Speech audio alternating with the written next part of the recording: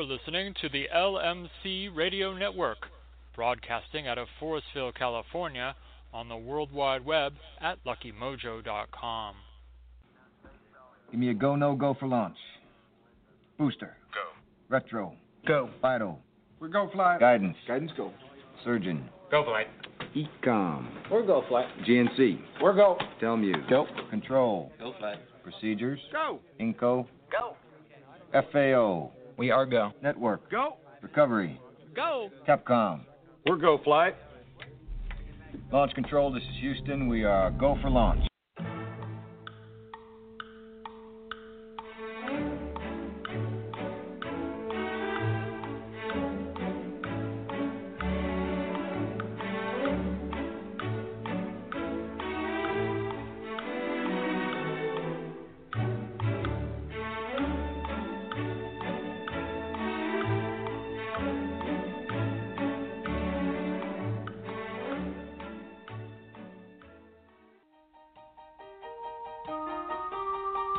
The views and opinions expressed by Professor Porterfield do not necessarily reflect the views of the sponsors or their affiliates.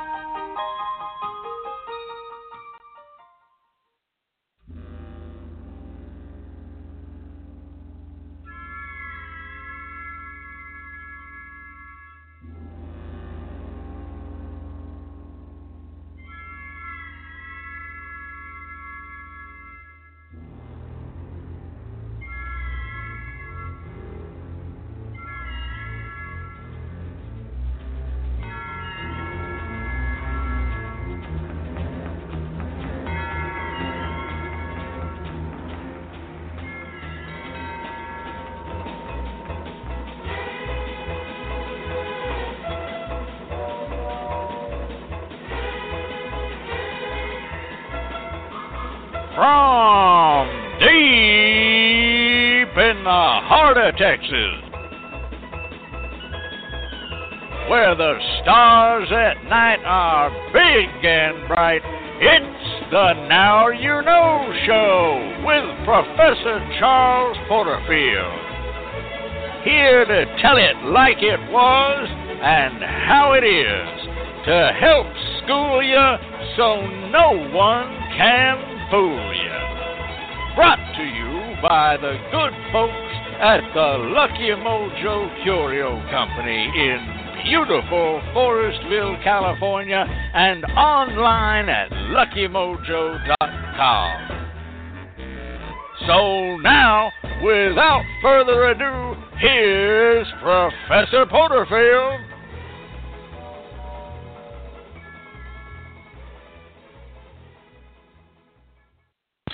Good evening to you one and all, and welcome once again to the Now You Know Show. I am Professor Charles Porterfield, and hoodoo is my business.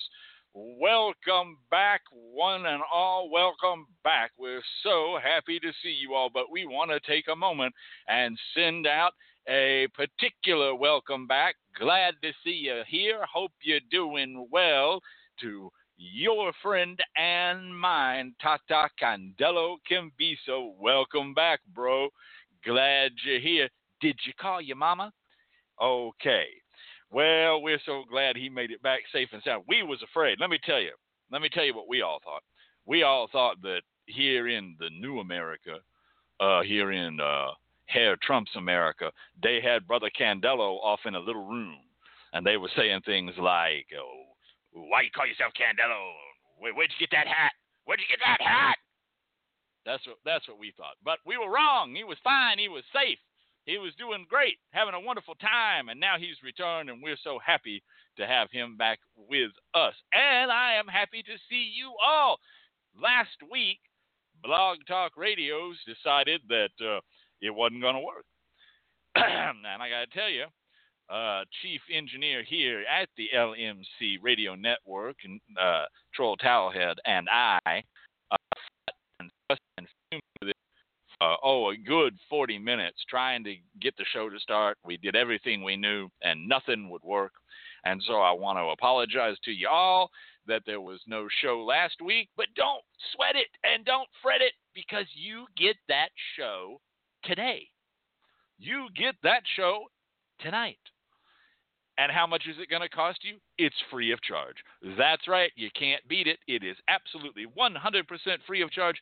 So sit back, relax, and bring your delicate shell-shaped ears near the speakers or your headset or your earbuds. You'd actually put your earbuds into your delicate shell-like ears to hear the melodious tones of my voice as I direct you and your friends, family, lovers, and well-wishers over to the LMC Radio Newsroom, where our own Phil Patchy Fogg is standing by this week.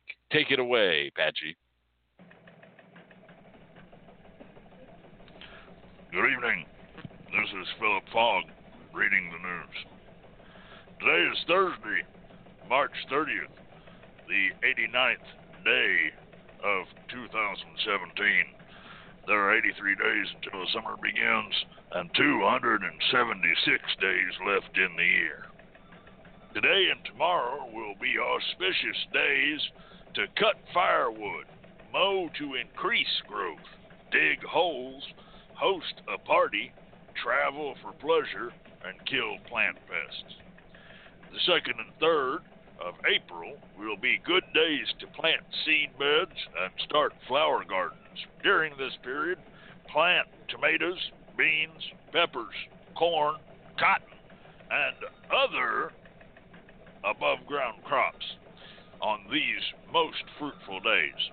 Seeds planted before this date will tend to rot in the ground. From now till the 1st of April will be poor days for evening fishing. Our highlight in history comes to us today from this date in 1867, when U.S. Secretary of State William H. Seward reached agreement with Russia to purchase the territory of Alaska for $7.2 million, the rough equivalent of $125 million today, a deal ridiculed by critics as Seward's folly. Also on this date, in 1822, Florida became a United States territory. In 1870, the 15th Amendment to the U.S. Constitution, which prohibited denying citizens the right to vote and hold office on the basis of race, was declared in effect by Secretary of State Hamilton Fish. Also on this date, Texas was readmitted to the Union. In 1923, the Cunard Line RMS Lacona became the first passenger ship to circle the globe as it arrived in New York.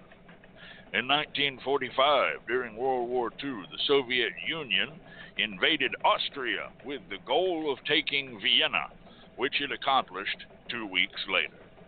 In 1959, a narrowly divided United States Supreme Court in Bartkus versus Illinois ruled that a conviction in state court following an acquittal in federal court for the same crime did not constitute double jeopardy. In 1975, as the Vietnam War neared its end, communist forces occupied the city of Da Nang. In 1981, President Ronald Reagan was shot and seriously injured outside a Washington, D.C. hotel by John W. Hinckley, Jr. Also wounded were White House Press Secretary James Brady, Secret Service Agent Timothy McCarthy, and District of Columbia Police Officer Thomas Delhanty. Today's LMC birthday greetings go out to game show host Peter Marshall, who is 91 today. Actor John Astin is 87. Actor-director Warren Beatty is 80. Rock musician Graham Edge of the Moody Blues is 76. Rock musician Eric Clapton is 72. Actor Justin Dees, 69, actor Paul Reiser, 60, and rap artist MC Hammer is 54. We also want to send out special air birthday greetings to Miss Aida, whose birthday was on the 25th, and Miss Melanie, whose birthday was on the 26th. Our thought for today comes from Benjamin N. Cardoza, U.S. Supreme Court Justice, born 1870, died 1938, who said, quote, "Prophecy, however honest, is generally a poor substitute for experience." This has been the news from the LMC Radio News Desk, and we now turn you over to Professor Porterfield and the Lucky Numbers.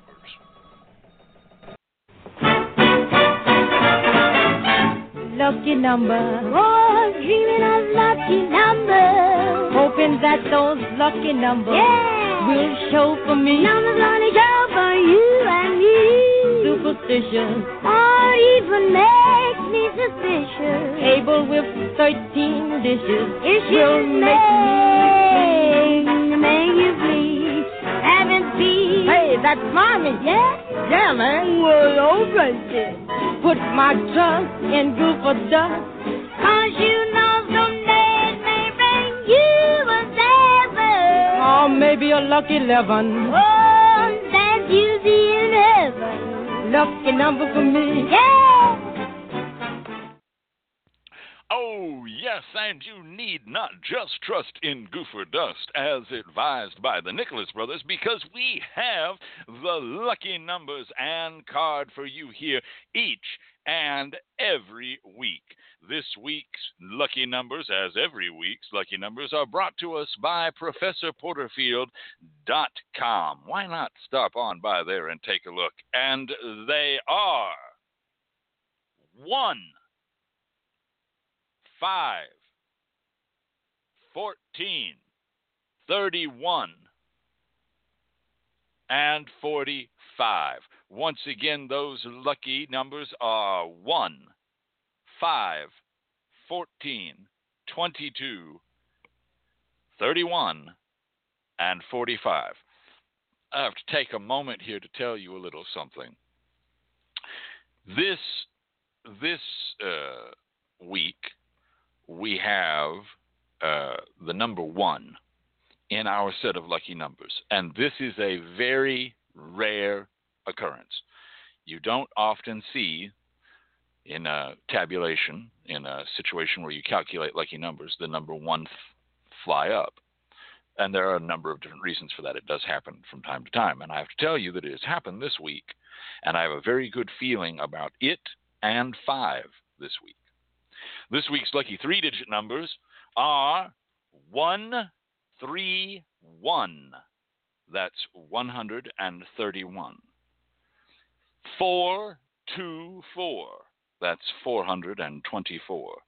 And 555. That's 555. And I have to tell you that I feel that 424 is the hottest of those 3 numbers. The card of the week is the Ace of Diamonds, a gift. This week, we see the coming of unexpected gifts and small material gains. This will be a week of optimism and hope, even if just in small matters. A profitable time to plant seeds, both material and spiritual, and to finally start those projects that you have been sitting on. Take care this week against being cynical, scornful, or fretful. Well, if, I got to tell you something about this. These, the numbers in the card are calculated earlier in the day. They're calculated early in the morning, each and every Thursday long before it's time for us to go on to the show. And I have to tell you that today it amused me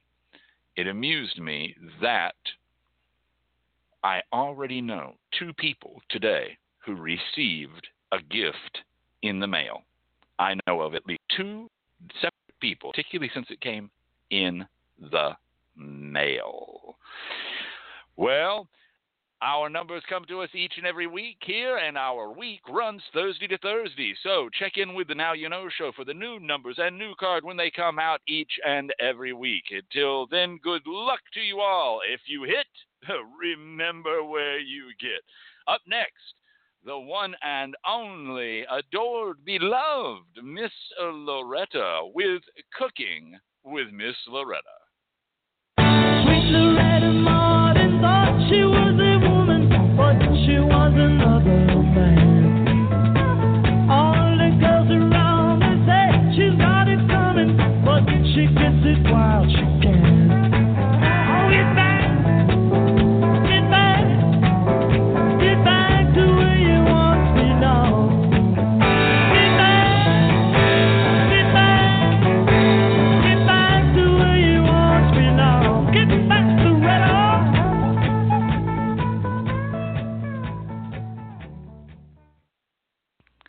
Hi, y'all. It's so good to be with y'all again.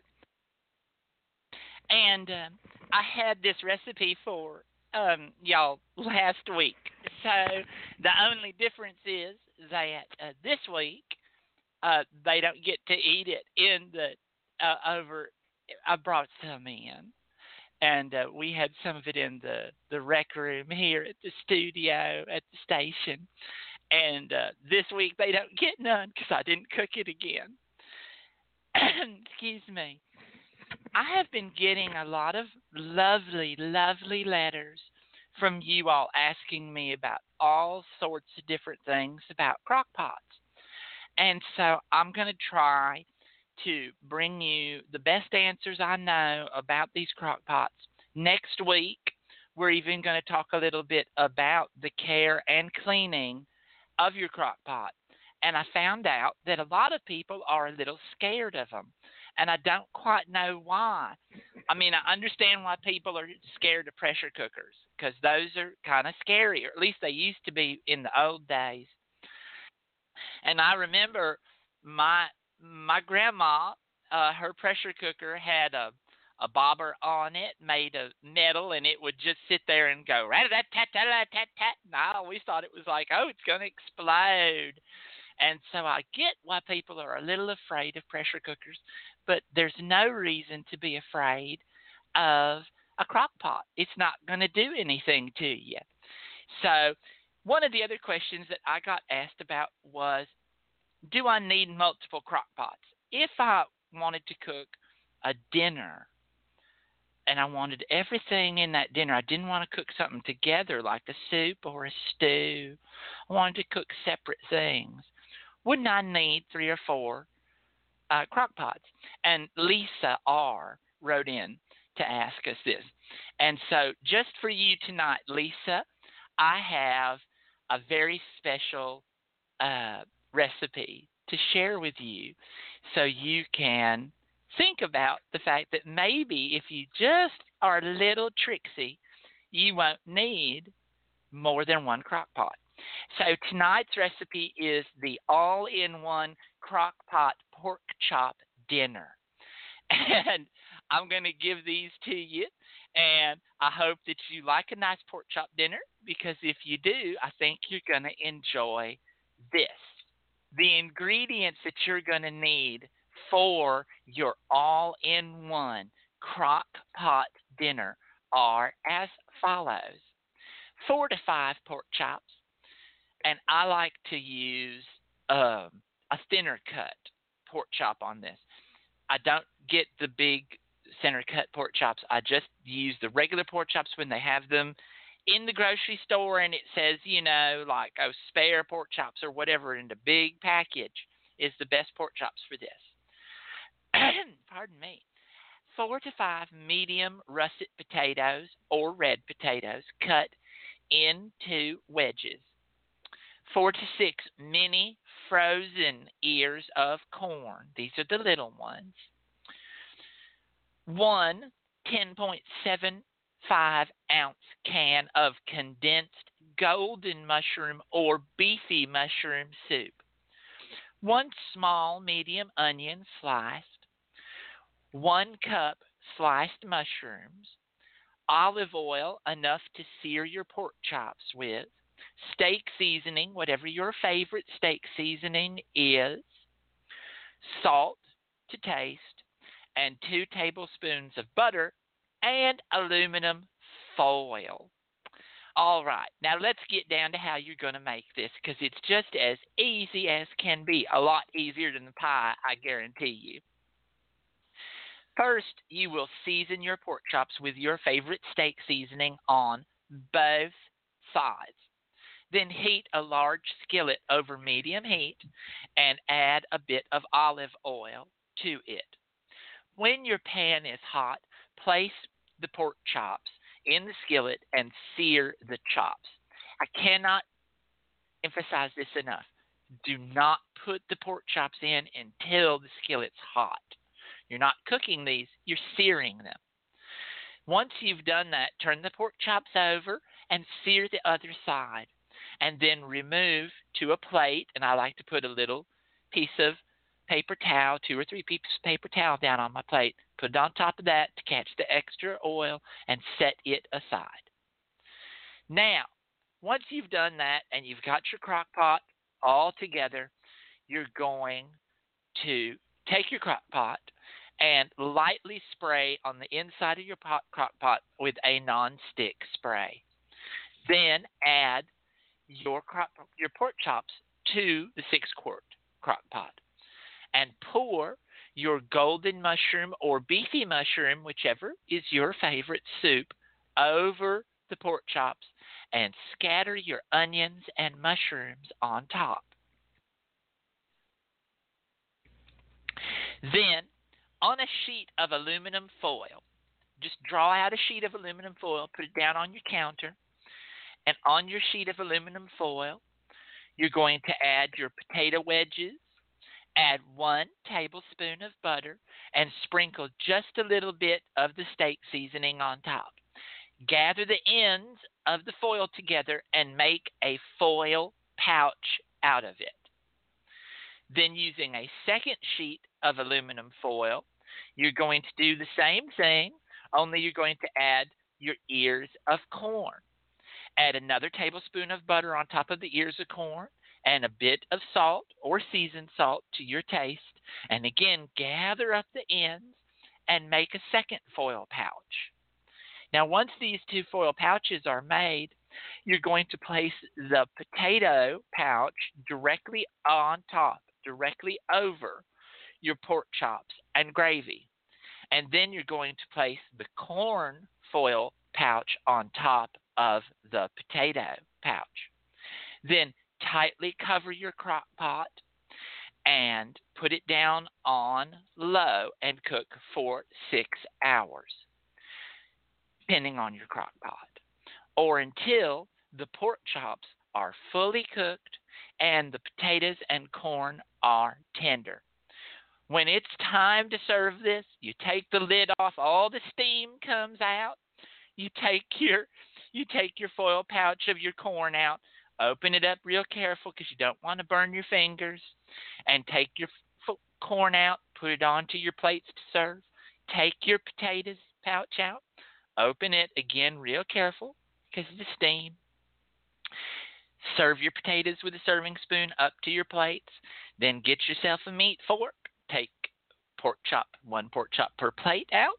Get yourself a spoon. Take out some of that delicious mushroom gravy, whether it's golden mushroom or beefy mushroom, with the onions and the extra mushrooms you put on top, and dress each pork chop with that and serve.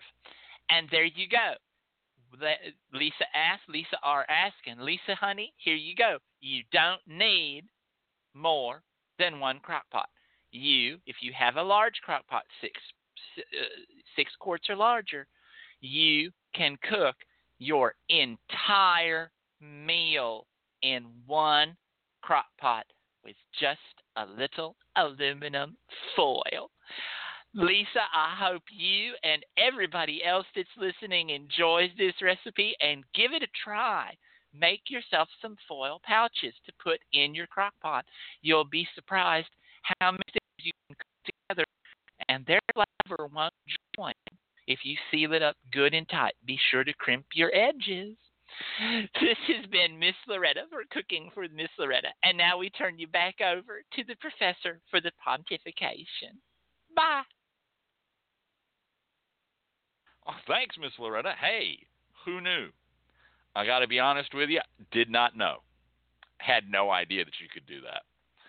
I have seen products, they're like little stands that go into a crock pot. They're little metal stands so that you can cook this over here and that over there, but I never even thought about that. What an excellent idea. And as Miss Loretta said, we did have this here in the green room, in the rec room at the studio last week, and it was delicious. I mean, it was perfect, absolutely flawless. Hope you like it as much as I did, because I went back and got seconds. Up next, the Professor's Pontification. This week, high and low magic. Or who are you trying to fool with that? It's just a wheel that keeps going round.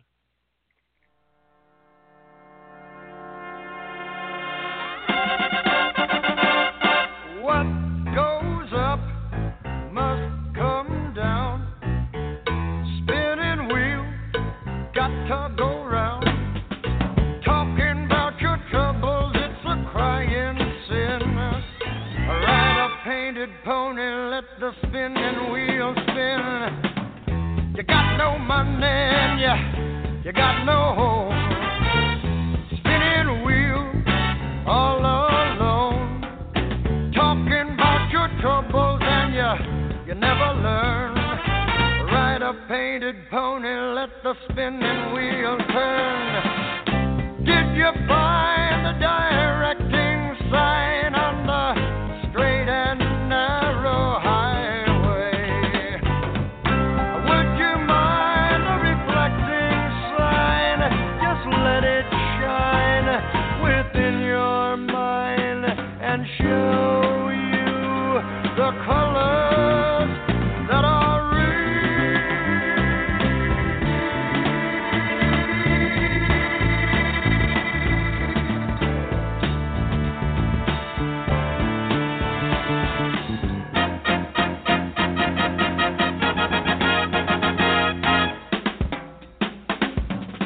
Someone is waiting just for you.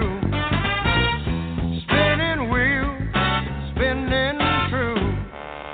Drop all your troubles by the riverside. Catch a painted pony on the spinning wheel ride.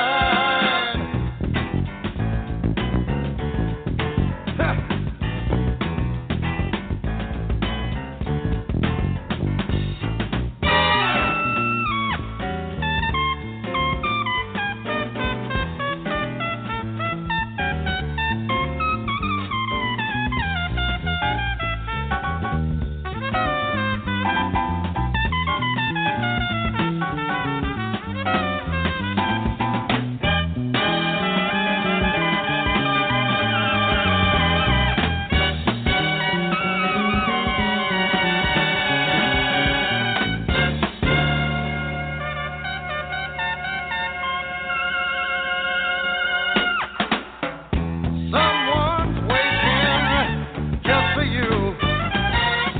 Spinning wheel, spinning true. Drop all your troubles by the riverside.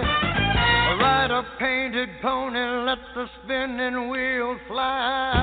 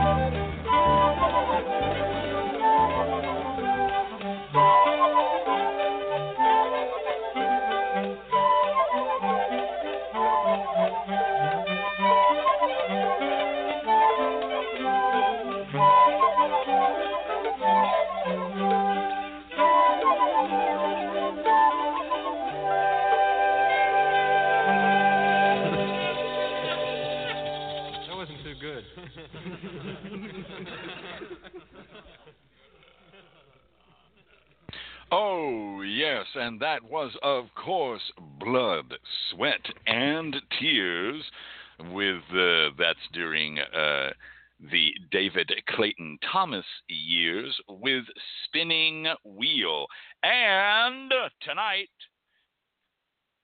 Candelo Kimbisa and Troll Towelhead both get a cookie. So congratulations to you both. You both got the cookie on that one. Bravo. Candelo. Almost never. See, everybody gets so excited that the typos increase because people want, I got to read it first, type it the fast I can.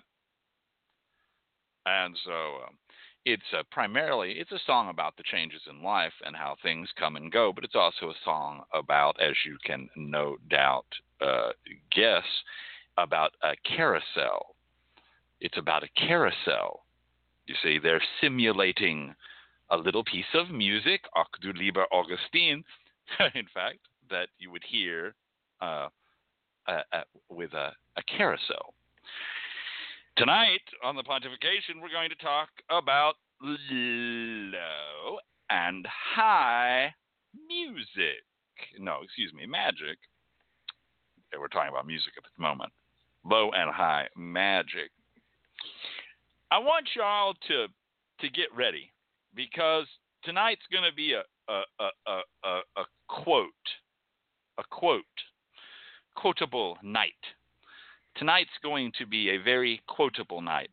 You can write down a lot of what I'm going to say tonight and bring it to me at this year's Hoodoo Heritage Festival, the 2017 Hoodoo Heritage Festival in beautiful, sunny Forestville, California, May 13th and 14th. And I'll sign my name to it. I'll sign my name to everything that I'm going to say tonight in this pontification. Unfortunately, if you want that, you'll have to do it yourself. You cannot send off to Pueblo, Colorado for a transcription of tonight's show. I'm sorry, but we do not get transcriptions for the show via Pueblo, Colorado. A few of you know what the hell I'm talking about. High and low magic. We've touched on this a bit before, but we're going to come back to it in full force tonight. There are some concepts that you hear talked about, and you hear these words batted around in a variety of magical and spiritual communities. But of late, we've started to see its emergence out into the hoodoo and conjure community. And I have to tell you that it's got me just livid. I mean, just livid that it's come into our community now. So let me back up and explain to you what it is we're talking about.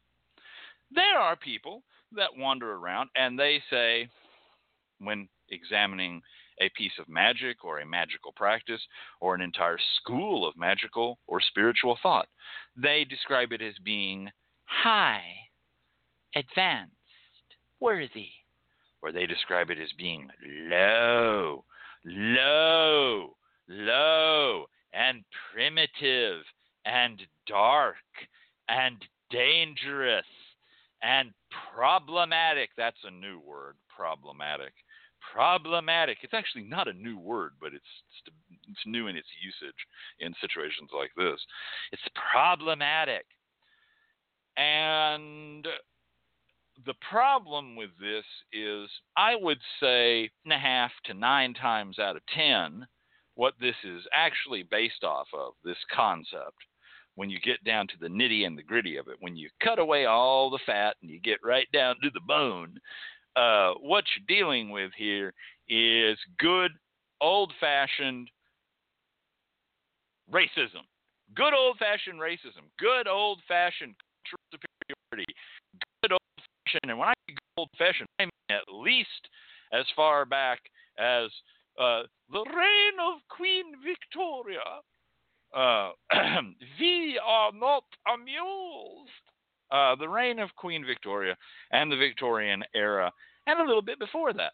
But that's really where it kind of bloomed, where you've got all of these erstwhile Victorian cigar and pipe smoking anthropologists sitting around delineating what qualifies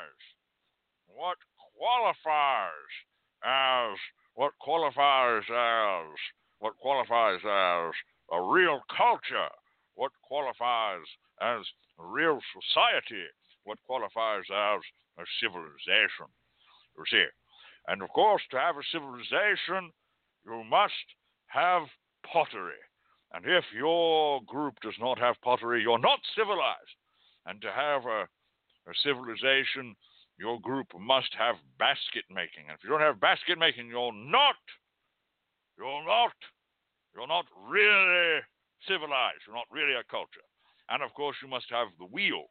And if you don't have the wheel, then of course you're not really civilized, and you're not really a culture. Now, facts be damned. Like, facts be damned. All right? I mean, like, you can go and find some civilization that didn't have the wheel, and they have everything you'd want. They have architecture, they have literature, they have an alphabet, they have a system and series of laws, they have social classes, they have family units, they have religion, myth, they have fucking astronomy, they've got fucking everything, but they don't got the fucking wheel. So because they don't got the fucking wheel, these men of letters and men of great thought literally said, well, they're not really civilized. They're primitives, old boy, don't you know? The primitives. Oh, goodness, I mean, we have to be very careful when we go out and mingle around the primitives. After all, my dear old boy, the deeper the jungle, the better one dresses for dinner. So, literally, I mean, I'm telling you, I'm not making this shit up, all right? You can go and check it out, pal. Go and check it out. There are certain civilizations that didn't have the wheel. You might think that's fucking impossible, but instead what they had was primarily sled-like creations who the bars of those sleds, the, quote, feet of those sleds, were lined with volcanic glass. And they were able to move things around just as handily as if you had a wheel, all right? And so because they did not have the wheel, these, quote, high cultures, these, quote, high society, these, quote, high civilizations said that they were low civilizations and that they didn't really count. Now, let me just clue you into something. This is a game. Oh, don't get me wrong. I'm sure there were some truly fucked up, hypocritical intelligentsia who actually honestly believe that. And by the way, we said the secret word of the night is intelligentsia. You win $100. Anyway, a duck is going to come down right about now. So I'm sure, I mean, they honestly erstwhilely believed it. But a lot of other people used this. You see, in other words, when you start looking at who qualifies as a real culture, a real civilization, you start finding out that it's a really tiny list. And I can guarantee you that the people not on the list just so happen to be the people that we're currently colonizing. So if we have colonial ambitions and colonial aims on someone who happens to live in Polynesia or Burma or where the fuck ever they happen to live, or the plains of North America, or wherever, the Canadian wilderness, wherever, there's always something that their society lacks in terms of these men of letters qualifiers for what is a real civilization. Shockingly, the cultures and civilizations that these individuals feel theirs was built on, even though it wasn't really, such as the Greeks, they're always real civilizations. So in other words, our people that came before us that we trace our line from, they're great. They're fantastic. Real civilizations, 100%, every last one of them. And in fact, we're going to take all of their bullshit failures and sweep them under the fucking carpet and forget about them. Now, you may be asking yourself at this point, that's fascinating and great, and you're a funny dude, Professor Porterfield, but what the fuck does this have to do with hoodoo? Well, what this has to do with hoodoo is this. We have gotten to a point where most of us, culturally speaking, are intelligent enough and worldly enough and human enough to not engage in these stupid games anymore. We don't come in and say, well, I'm just saying, buddy, the thing about Jamaicans is I don't like the way they cook food, and so they're not really people. And when people say that shit, we go, well, you're a racist fuck. All right? And generally speaking, this sort of shit isn't allowed to play. When people do play it, and we start saying things like, oh, well, black people they're not really civilized, and this, that, we pretty much immediately go, well, racist cocksucker. All right? This is a racist son of a bitch. Even if that son of a bitch's name is Jeffrey Beauregard Sessions. Jeffrey Beauregard Sessions. First of all, where did he drop the Pickett? Because that name needed Pickett in it, right? It needed to be Jeffrey Beauregard Pickett, right? Jeffrey Beauregard Pickett Samuels, Jackson Sessions, right? I mean, the fuck? Who is this guy? He sounds like a Harper Lee character come to life, and somehow somebody made him, oh god. Anyway, sorry, lost it there for a minute. I'm back now. The point is, we clearly identify when people do this as it being a matter of bullshit. Okay? Except in one really big arena. And that arena is religion, spirituality, and magic. Religion, spirituality, and magic. And there, this language is allowed all the time. In fact, there's a certain pride taken in it. We don't practice such low and dark arts. We are elevated. We are spiritual. We are enlightened to the universal light of peace, harmony, and joy. We would never do anything fill in the blank. And no one walks up and says, well, you're a goddamn racist. Because it just so happens that all the magic, all the spirituality, and all the religion that you call all those names happens to be practiced by people that are not members of your goddamn race, that come from that. What gets worse is they want to actually appropriate those magics and spiritualities and, quote, clean them up. Clean them up. Oh, we would never, ever, ever, never, ever use actual dirt from a grave. How horrific. Can you think of anything worse than going to a graveyard and stealing, let me show my ignorance, stealing the dirt from a grave and taking it back and putting it on things? How repellent. Ooh. Instead, we'll just use this plant. And we'll tell you that this plant ground up is actually that thing. Oh, and by the way, that plant does have a history in our tradition of being known as something that grows in a graveyard. It's thought of as a graveyard plant, so at least we tried a fucking little bit.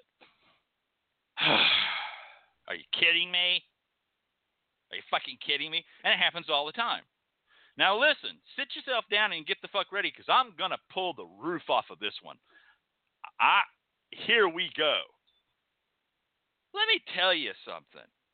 Right now, today, we're in the midst of a very popular period for hoodoo, root work, and conjure.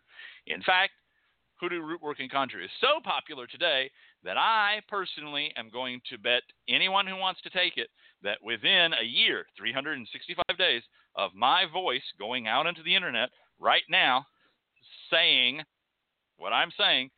It's so popular that within a year, it won't be popular anymore. Let me tell you what I mean by that. I think we're reaching the crest of the wave. Thank God. Thank God. But I think we're reaching the crest of the wave. And right now, the word hoodoo is popular in many people's mouths. Now, there are people that look down on those people in the same group, so the word root work is very, very, very popular, very, very popular in the mouths of people who look down on those people. And then there are people who really think they're very, very serious people. They're very serious conjurers. They're, scary, spooky magicians, and they have grimoires filled with the blood of 1,000-year-old goats making the letter. And so the word that's popular in their mouths is conjure. So the point is they're all using the words hoodoo, root work, and conjure, but they've decided to divide it up. They've decided that hoodoo, that's kind of a teeny bopper word in their minds. That's kind of the Archies singing sugar, sugar, oh, sugar, sugar, bum, bum, bum, bum, bum, bum. Okay, that's a little too commercial for them, a little too generic for them. They don't like that word hoodoo, and they think they're better than that, and they think they're a little more refined, and so they use the word root work. And that primarily means that they're very interested in herbs, and good for them. They may have an herbal degree or have taught an herbal class or taken an herbal class. They like teas a lot and tinctures, so they use the word root work, and they would never be caught dead using the word hoodoo because that's a little too... once again, the Archies singing sugar, sugar. Then the people above them who think of themselves as very mysterious, very sinister, mysterious sort of fellows who like to use the skins of toads for things. These are the sort of guys, if you need the skin of a toad, they've got one. And they've probably actually got books covered in toad skin. And they like to use the word conjure. And they are conjurers. And they like to be underlit. And they would probably, just cream their jeans if they could hang out with Alan Moore. So if you don't know who Alan Moore is, you're on your own. Go look it up yourself, man. Okay? I know at least one person in the chat room who knows who Alan Moore is, probably two. But, so there you go. In fact, absolutely two people in the chat room know who Alan Moore is. But the point is, they're conjurers, okay? So now we've got these people, and they've taken the words, and they have no interest in how the culture works because they just want the information. So all of a sudden, what we've got is a misappropriation, misidentification, misdirection of what hoodoo, conjure, and root work is. And they're passing this around, and they're passing it around on the fucking internet and on Twitter and on their phones, which all travel at the speed of freaking light. And so what does that mean? That means, children, that we have arrived at the point where we're engaging in one thing. Malformation. That's right. Malformation. That's right. Malformation is what we're dealing in here. So I used to be a printer, so let me tell you something about printing, particularly in the state of printing once the photocopier was developed. If you take a document and you make a photocopy of it, and you make a photocopy of that, and you take that photocopy, and you photocopy that, and you take that photocopy, and you photocopy that, and you keep doing that, you will end up with one of two things. Either a piece of white paper or a piece of black paper, depending on a lot of different settings that have to do with light and photo emulsion and closeness of fonts and boldness of text, and you don't even need to know. But the point is that it malforms each iteration. So this is basically the photocopy version of telephone, the kids' game telephone. And that's what's going on, the kids' game telephone. Someone says, oh, no, can't use graveyard dirt. No way, Jose. So instead, they use mullion. All right. Then somebody else says, oh, boy, the idea of feeding somebody my menstrual blood just makes me want to vomit. So I would never do that. And therefore, I'm never going to teach it. And I'm going to say it's not right and correct. So what's happening here is this. People from outside cultures are bringing their cultural attitudes, their cultural beliefs, their cultural mores into the world of hoodoo, root work, and conjure, and they are altering hoodoo, root work, and conjure to fit their cultural moray, cultural beliefs, cultural comfort level, etc. And that, my friends, is two things. Write it the fuck down, because that's two things. That is colonization and its good buddy pal that comes along later, gentrification. Write it down and bring it to me, and I'll sign my name to it. Here is my proclamation. You and I now live in the period of time of hoodoo gentrification. I shit thee not. You and I now live in the time period of hoodoo gentrification. You can see it everywhere, every day, all the fucking time. Let me give you one example. Candle work is now one of the single most popular forms of hoodoo work. There's nothing wrong with candle work. Candle work is wonderful. There are many fantastic candle workers. There are excellent books that have been written about it. It's a completely legitimate and honest form of hoodoo conjure practice. But it has become the preeminent, the above all others form of hoodoo work at this point in time. Don't believe me? Go ask some people who run major hoodoo stores. Go ask them what they sell. Go ask them what they're asked to do. Go talk to workers who take clients who are in a position where they are accommodating the client's needs or designs or desires over instructing the clients. Ask them what they get called on to do the most. Candle work. Why? I want to tell you why right now. It's the beauty of the candle? No. It's the fascination of fire? No. No, Henri. It's not the fascination of fire. It's the worshipfulness of light? No. The connection back to the divine? No. The descent of the holy breath into the physical? What? Where did this? Oh, okay, no. Wow, with the serious Judaism. Go talk to the Chabad guys. No, it's easy. It's easy. It's clean. It's accessible for a price. It has a set price. The price doesn't go too high.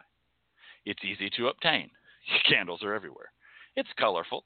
It can be disguised as other things and put in front of other people. There's no risk. There's very little effort. There's very little effort to it. That's not to say it's not good, solid work. It is good, solid work. It's not to say that people doing it aren't doing good, solid work. I'm sure they are. The point is, it's something that's easy for white people to do. There you go. I said it. Write it down. Bring it to me at the festival. I'll sign my name to it. Once again, it's something that's easy for white people to do. There's no risk. You don't got to go anywhere. You don't got to do anything. You can sit at your house and just click buttons and have them bring candles and dress it with shit. It's something that's easy for white people to do. And white people love easy shit. All right? Now, well, I know a lot of white workers, and they live out in the country, and they don't do that. Well, that's because they're country people. Seriously, that's my goddamn wife's grandma still makes biscuits out of nothing.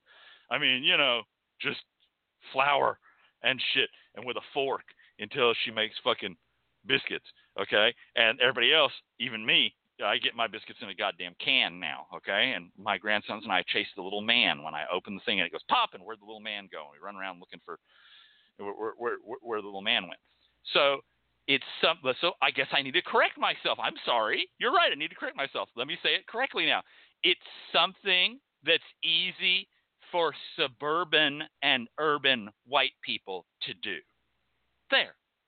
There's the solid statement. Now, here's the deal. That's not all of hoodoo.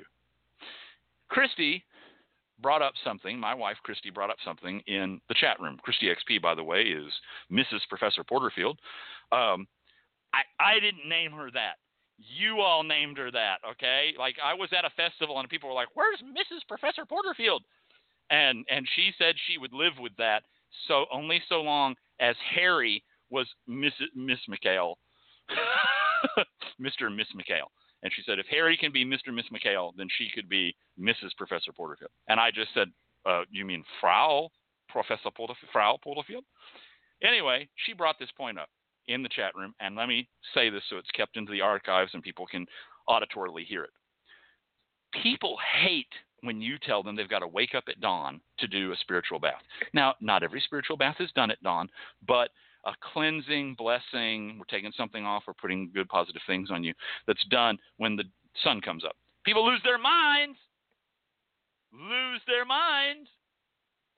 I got to get up at dawn. Oh. Well, yeah, but don't you want this? See, apparently, let me tell you something.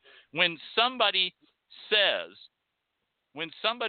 that to me, what I say to them is, I thought you was jinxed. I thought you were jinxed.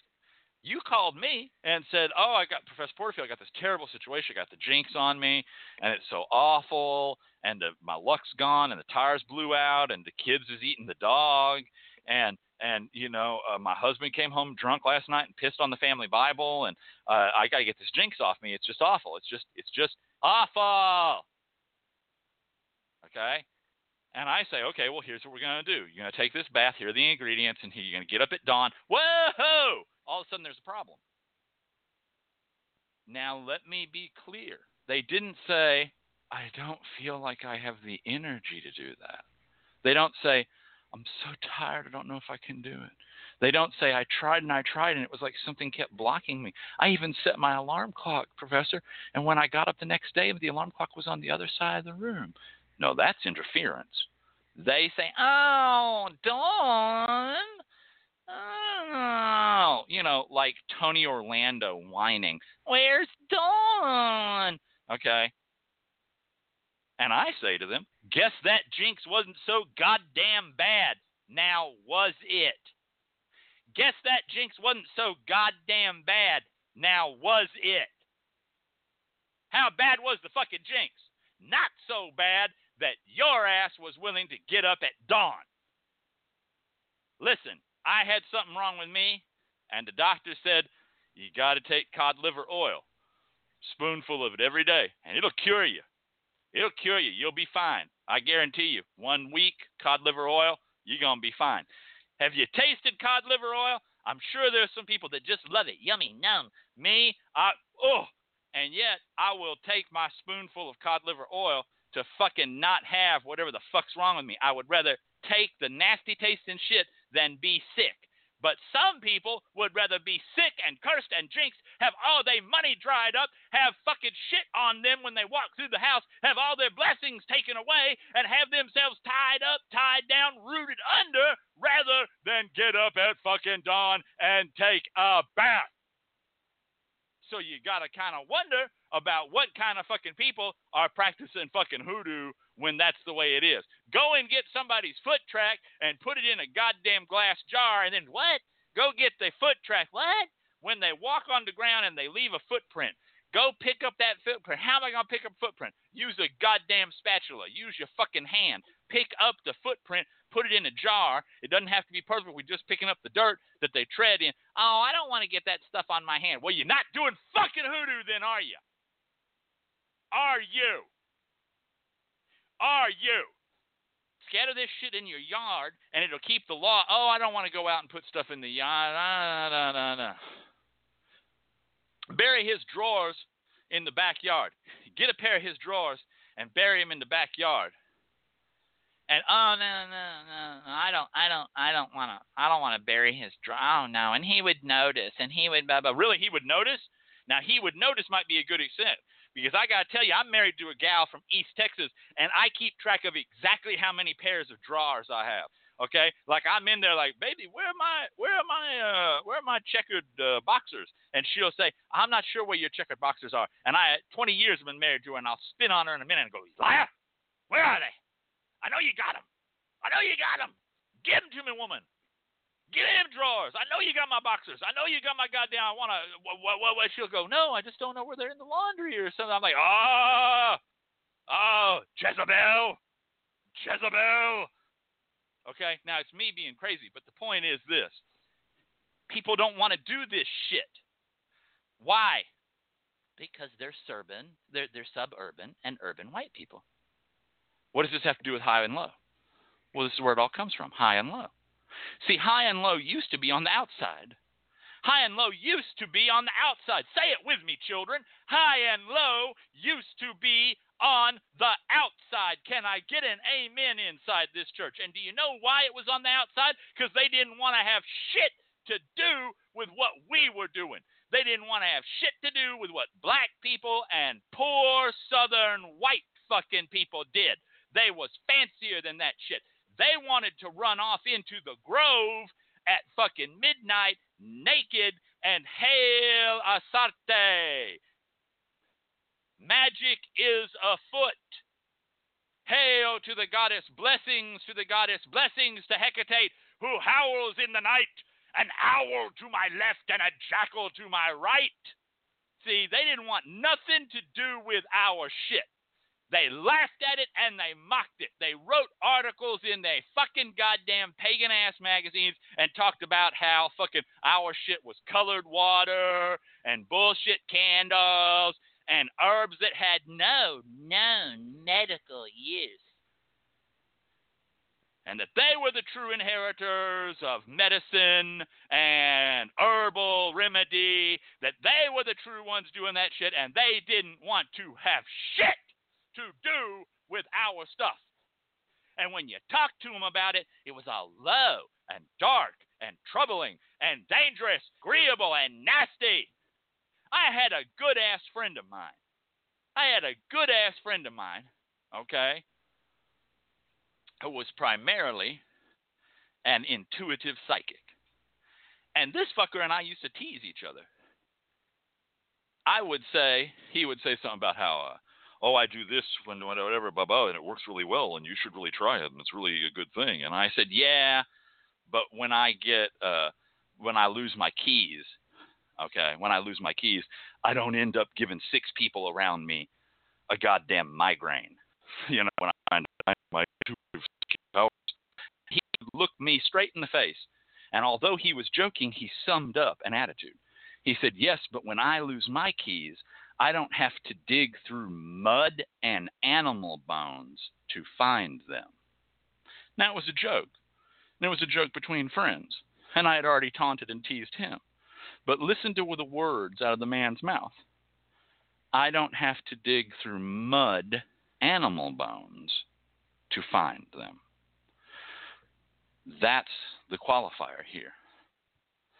People practicing hoodoo, conjure, and root work were either primitive, dark, of skin and of mind and of heart and of spirit.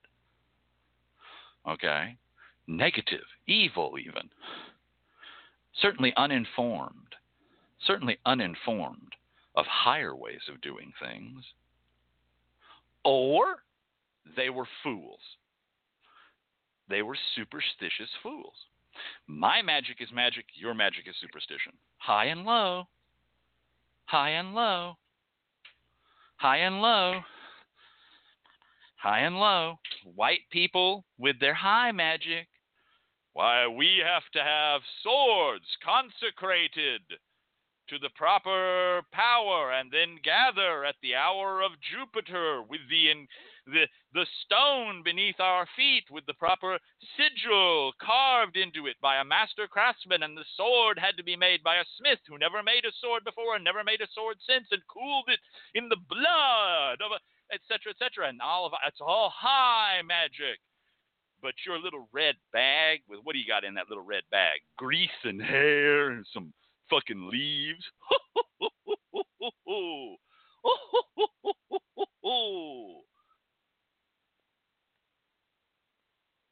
And that's the way it used to be.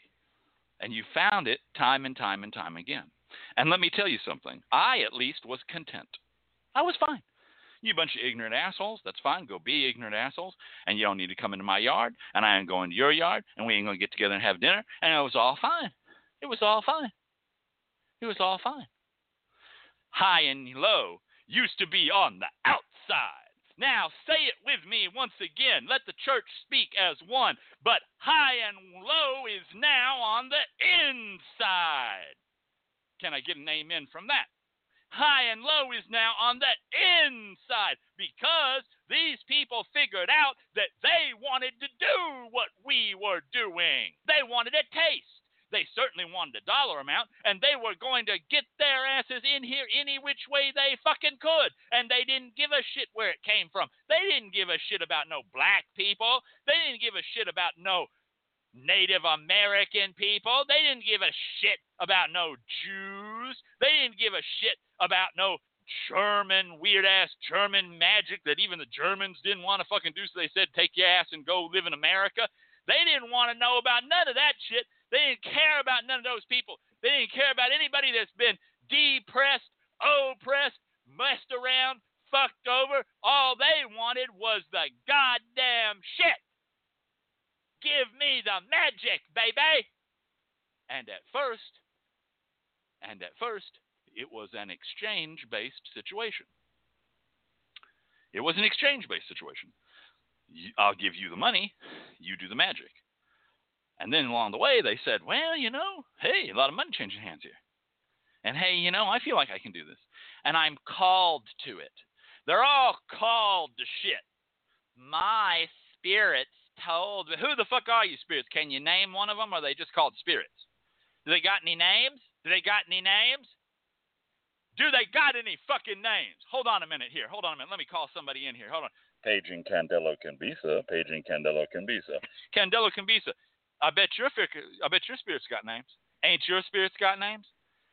Candelo's spirits got fucking names. Okay? You hear what I'm trying to say to you? These people didn't have that. Just their spirits told them. Well, what spirit? Well, what spirit? The spirit of your grandparents? Okay. Did your grandparents have names? Okay, cool. And don't get me wrong. I'm not getting on any high horse. Some of us have great grandparents that all we know to call them is moms and pops. You know what I'm saying? Pop Jones. You know how long I had to search before I could find my great grandfather's name? I mean, it took me 5 fucking years to find out what Pops Jones' name was. Okay? Because all I knew him was that was Pops. That's Pops, and everybody called him Pops. So I'm not getting on a high horse here. I'm just saying, spirits told you. See, people start saying this shit. My spirits told me. I have to leave here now. My spirits told me. What spirits and what'd they say? Oh, just my spirits. Just your spirits told you got to leave. Yeah, just your spirits. My spirits told me I can't play with you anymore. Or which spirits? Which spirits? Are these animal spirits, plant spirits, spirits of the ancestors, spirits of the earth, spirits of the heavens, spirits of the stars, spirits of hell, spirits of heaven? Who the fuck are these spirits? Oh, I can't get into that with you. I have to go now. I have to exit stage left. It's a Tennessee Williams play, and I have to run off with my hand. Oh, you don't understand me. Okay. Are you fucking kidding me? What spirits? Why? I'm called to it. The goddess, this is my favorite, the goddess wants me to learn hoodoo. Really? The goddess wants you to learn hoodoo. Which goddess? God wants me to learn hoodoo. Which God? And why? And when did this message come to you?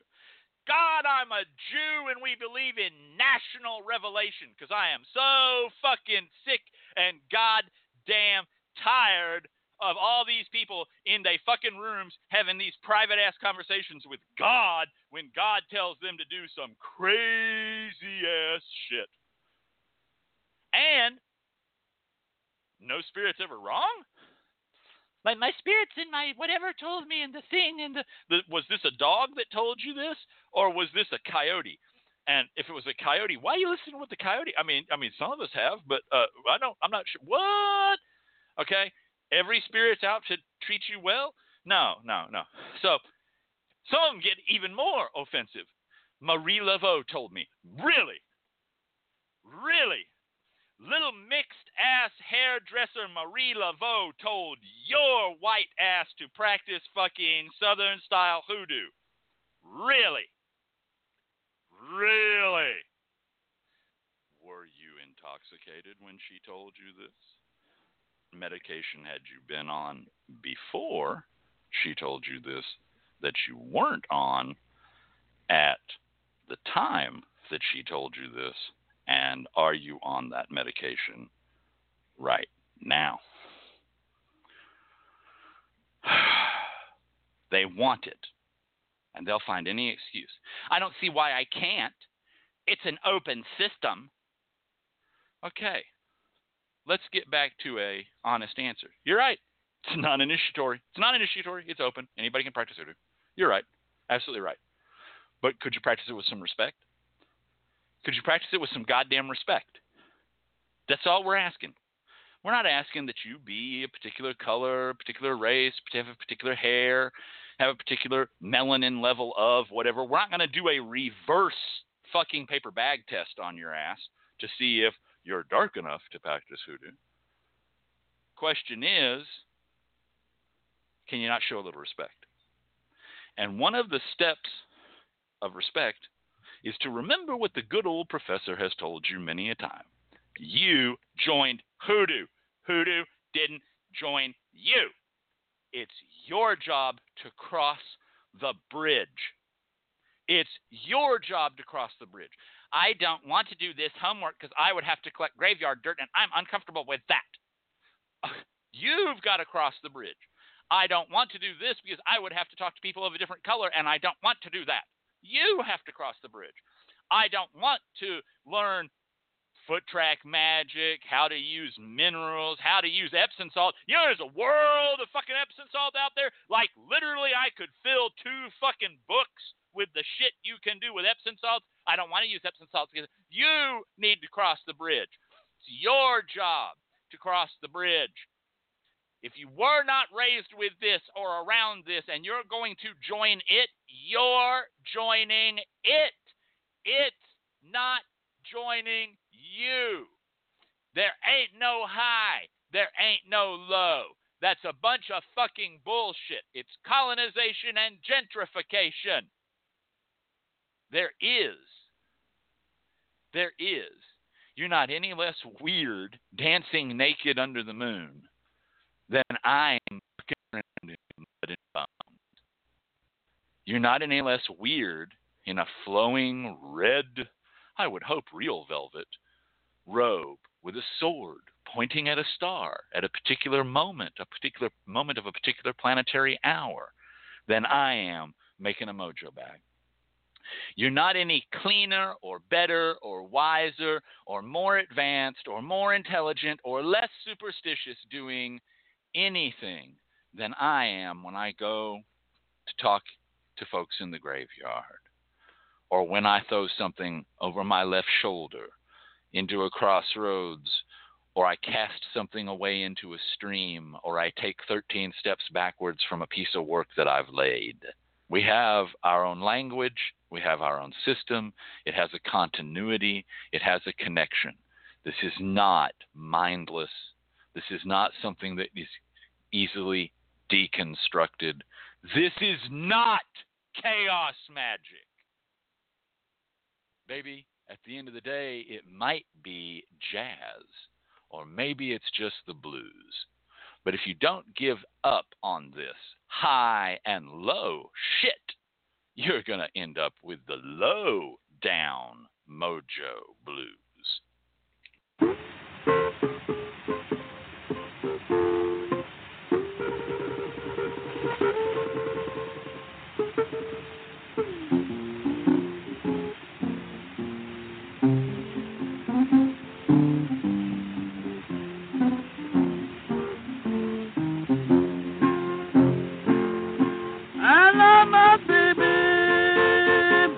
Mama likes to get it.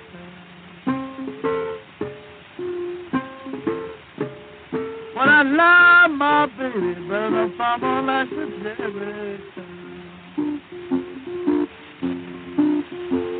trying to quit my city for 2 years, but man, I don't know.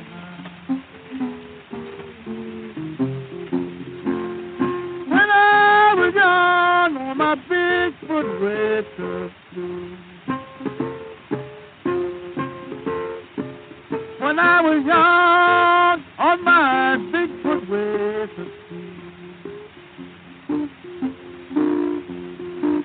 I met a nice looking brown kid made me lose my man.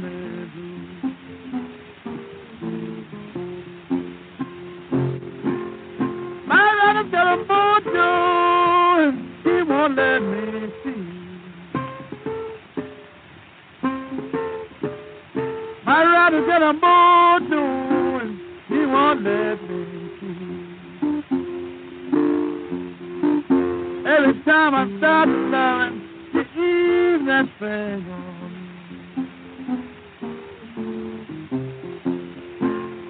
She's a fool of Daddy. She's gonna keep that mojo.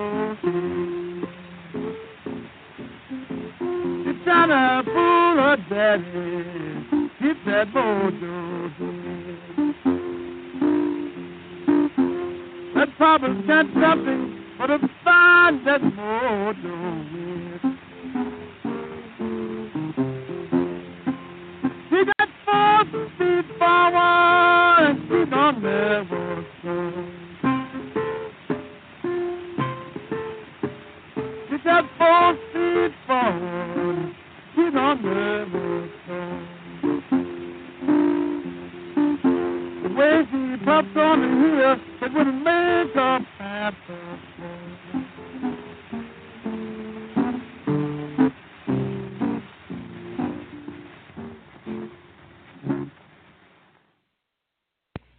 Oh, yes, and that was, of course, the Low-Down Mojo Blues by Blind Lemon Jefferson with the Paramount Shellac. And the full cookie goes to Catherine Ironwood, with a half cookie going to Troll Towelhead. And don't you know that even back then, oh, yes, and even a song such as that, you know, I think that old Blind Lemon Jefferson was doing what we're all doing here on the LMC Radio Network, just trying to send out a signal.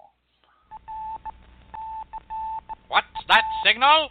Why, that's the LMC Radio Network on the air.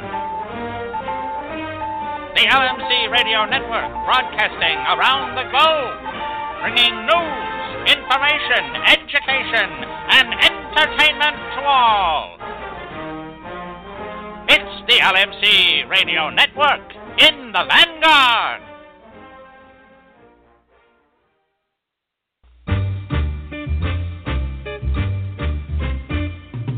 The LMC Radio Network is a media alliance whose excellent shows include The Lucky Mojo Hoodoo Hour with Catherine Ironwood and Conjurman Ali, Sundays 3 to 4:30, Candelo's Corner with Candelo Cambisa and Michael Carell, Mondays 5 to 7, The Crystal Silence League Hour with John St. Germain, Tuesdays 5 to 6, In the Streets with Beverly Smith, Tuesdays 6 to 7, Fit and Foxy with Madame Nadia and Jaya Danya, Wednesdays 6 to 7, The Now You Know Show with Professor Charles Porterfield, Thursdays 6 to 7:30, The Witch, the Priestess, and the Cauldron with Elvira Love and Phoenix LaFay, Fridays 6 to 7, and Liquid Libations with Andrea Weston, Saturdays 5 to 7, all times Pacific, add 3 hours for Eastern, sponsored by the Lucky Mojo Curio Company in Forestville, California, and online at luckymojo.com. Thank you, Troll Towelhead, Chief Engineer here at the LMC Radio Network, for that update of our shows on the station each and every week. I do have to add, however, that listen now, listen up, take it down.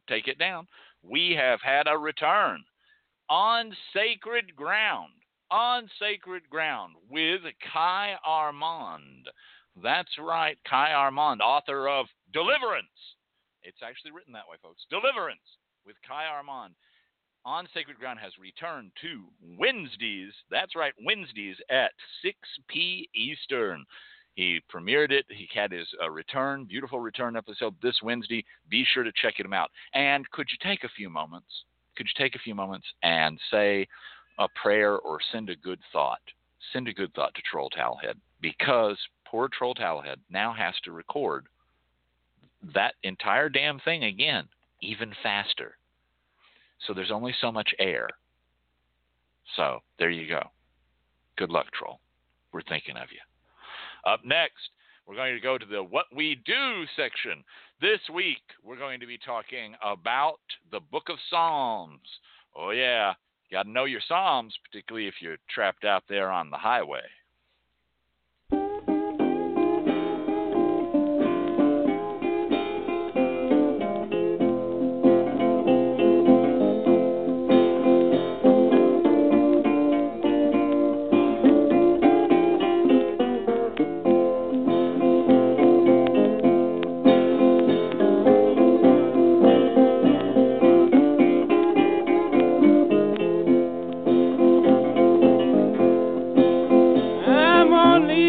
Walking, going down number 61. I'm gonna leave here walking, going down number 61. If I find my baby, we are gonna have some fun. I walk 61 highway till I give down in my knees. I walk 61 highway till I give down in my knees. Looking for that Emino, but she came on that standing feet.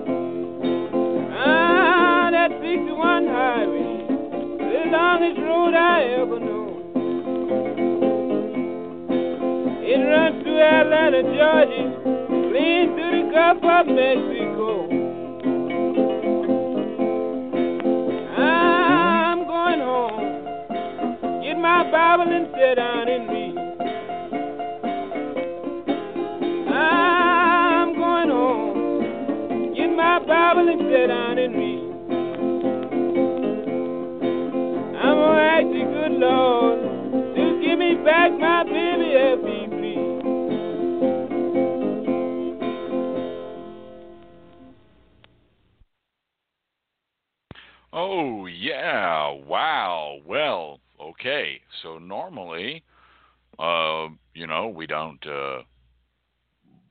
end up in a position like this, but here we are. Here we are, folks. That, of course, was Will Batts. Will Batts with Highway Number 61 Blues. Highway Number 61 Blues. No cookies. There's no cookies. And that leads us into tonight's What We Do section, because we're going to go on home and sit down with our Bible and read.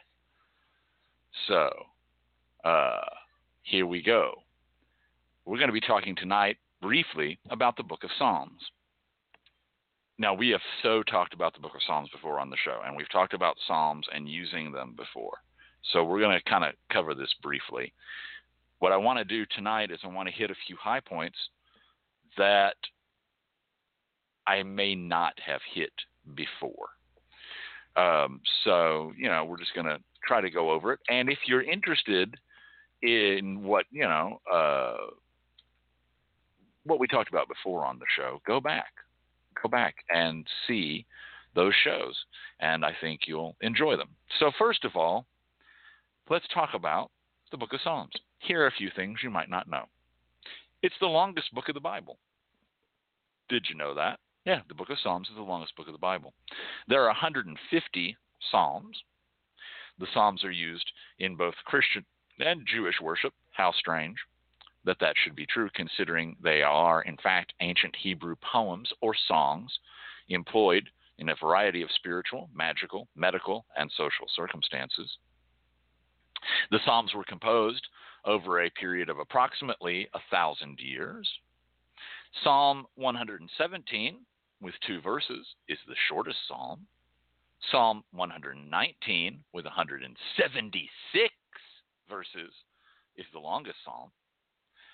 Psalm 108, verse 8, is generally the center of the Bible, and not in how it's printed, but in terms of counting words backwards and forwards, because there are 594 chapters before Psalm 118, and there are 594 chapters after Psalm 118.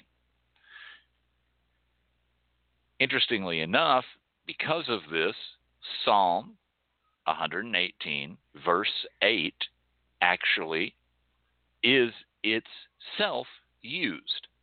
It is used in a magical way because it is seen as, it's obviously going to be this magical thing. It's right in the middle of the Bible. And then when you go to it, you find what it says. And it's an interesting thing.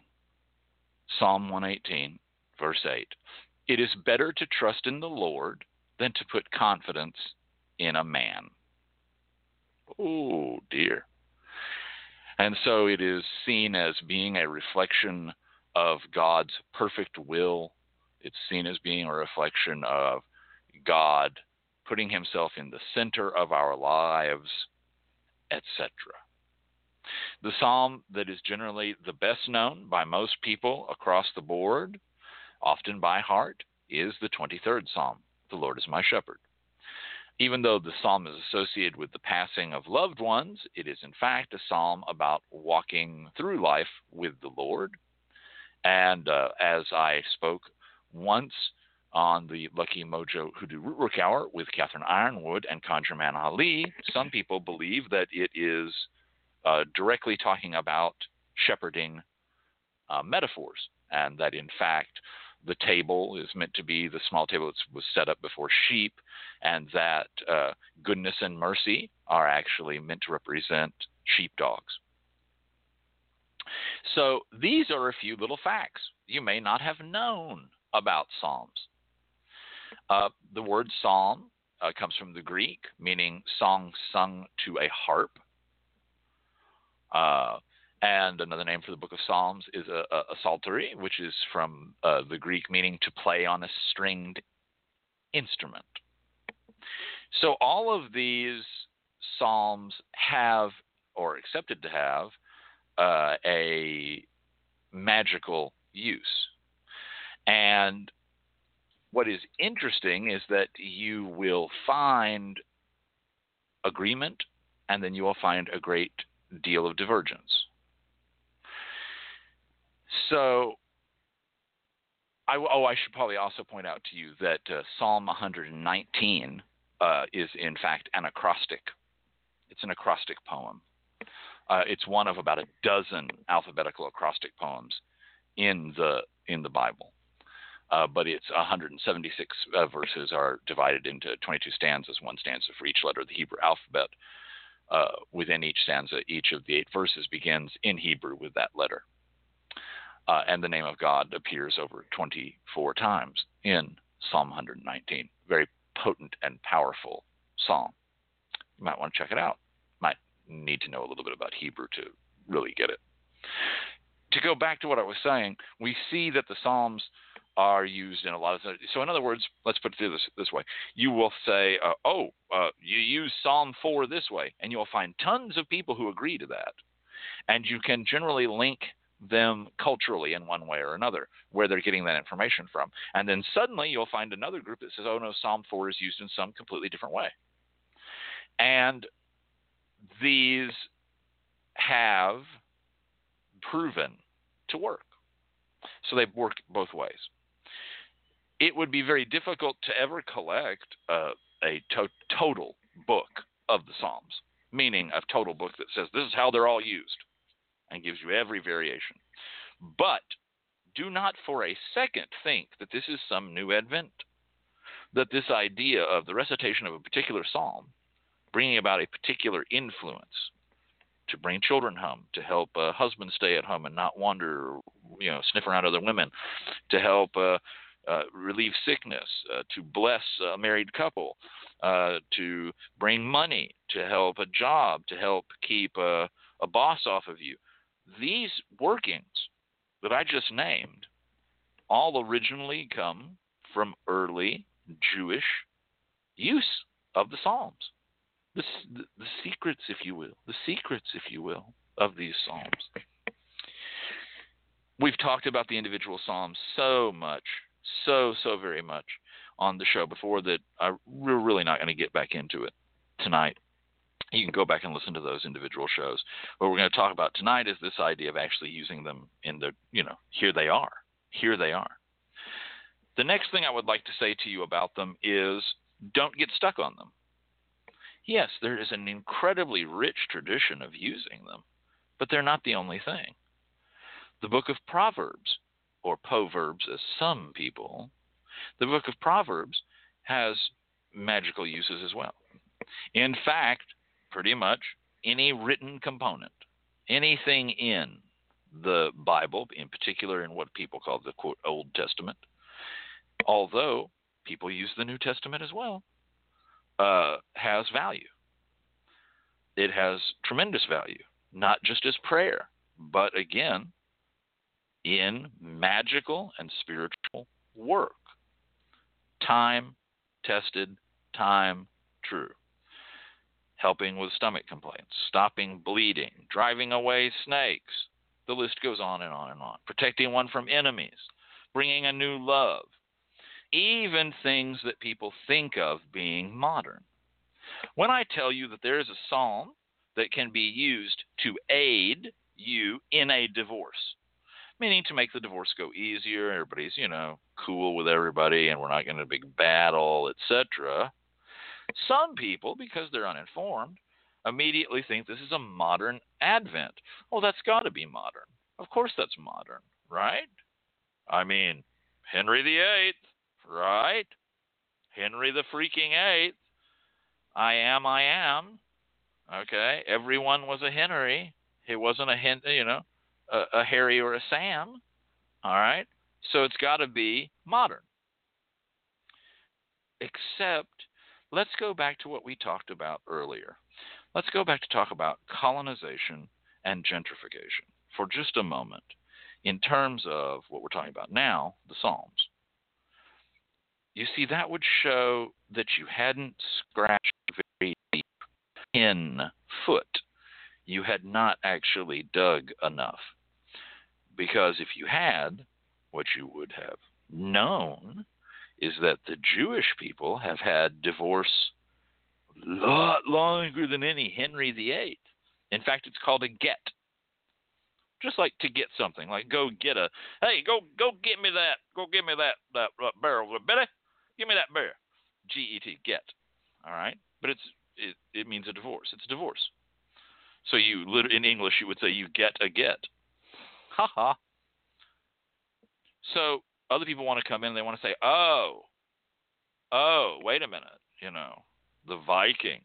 We all love Vikings. Well, okay, first of all, no, you don't love Vikings because Viking is a verb. Viking is an action word. One Vikings. Okay, it's a profession. Okay, carpenter, Viking. All right, you don't love Vikings. If you loved Vikings, that's like having, I love Viking culture. You love plumbing culture. Okay, it's a profession. It's an action. It's a thing that's done. What you're saying is you love Indo-Nordic, Scandinavian-based peoples, and lots of people to bolster up how wonderful and bright and kick-ass these people were, and not that they weren't. Point out that they had divorce.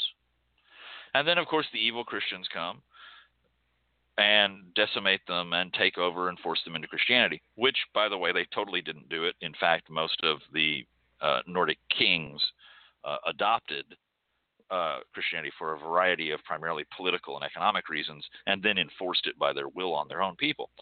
So, whatever.